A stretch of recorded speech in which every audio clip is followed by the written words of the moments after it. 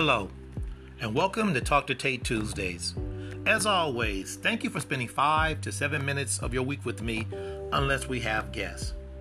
So friends, I want to start off today by asking you a question. How many haters do you have in your life? How many haters do you have that they're just bothered by your success, right? And I hope that this podcast brings something for our young listeners, our in-between listeners, and what we consider our mature listeners. You know, I think the most important thing is to remember is most haters don't hate the person. They hate your successes. You know, in Shakespeare's Othello, Iago didn't hate Othello. He hated the fact that Othello was so successful, including winning the heart of Desdemona. You guys should read that sometime. It's a pretty good story. And for you biblical scholars, Ahab never hated Naboth, nor did Cain hate his brother. Their actions stemmed from jealousy of the other person's success. So friends, what successes are you having that is attracting your haters? And you need to understand that your talent and your successes, no matter how impressive they are, your haters will always find a way to try to downplay your successes. You know, I want to share a story with you that my sister Valerie imparted to me. It's a pretty good story. And it's about this guy. He has this dog named Blue. And this guy loves his dog Blue, right? He thinks it's the best dog in the world.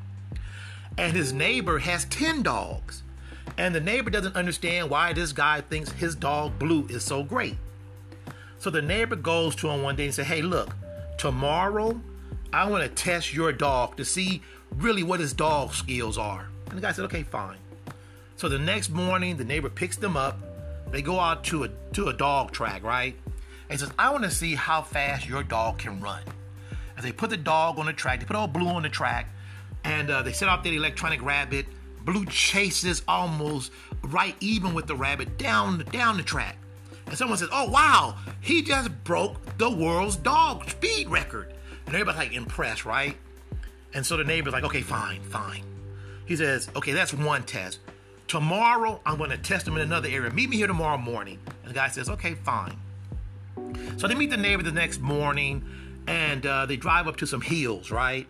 And the neighbor said, last night I drove up here and I hit a shoe. And here's the other shoe. I'm going to let Blue smell it. And I want him to go out there and find my shoe. And the owner says, okay, fine. He says, here, Blue, smell this. Okay, go find the shoe, Blue. And Blue takes off running, right? And the neighbor's thinking to himself, there's no way Blue is ever going to find this shoe because I hid it in a tree. He can't even reach the shoe.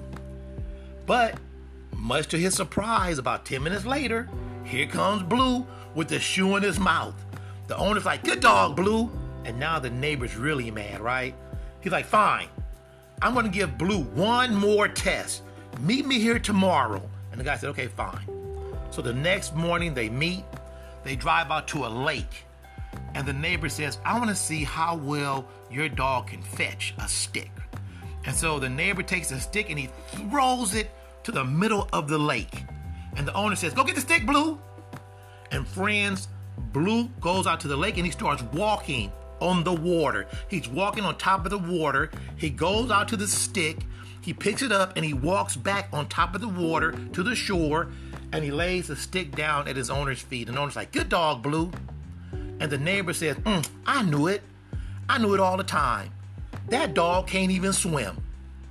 Friends, the point being, no matter how successful you are, your haters are going to try to find a way to downplay your accomplishments. You know, my whole life I've gone to church. And one scripture that you learn early is Matthew 5:43-48. And it says that we are supposed to love and pray for those who persecute us, right? And fast forward to 2007. Now, watching television one night, and I see this comedian, Cat Williams.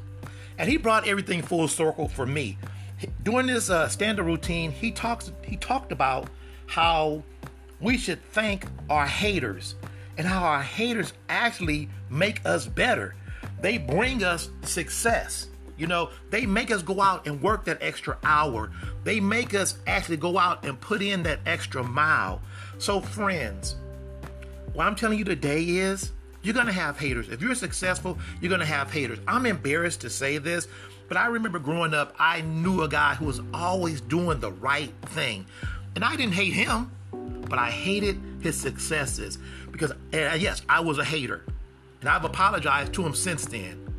So friends, 15 years since 2007 and 2,000 years since Matthew 5, the sentiment still stands true. And what I'm telling you to do today is invite your haters out to lunch.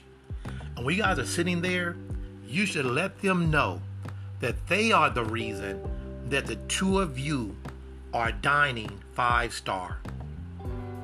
So friends, today's words come from the band Nirvana, and they go, "What else should I be? All apologies. What else could I say? I wish I was like you, easily amused. Find my nest of salt. Everything is my fault. I'll take all the blame. Aqua sea foam shame. Sunburn, freezer burn, choking on the ashes of my enemies." Friends, I will see you next Tuesday.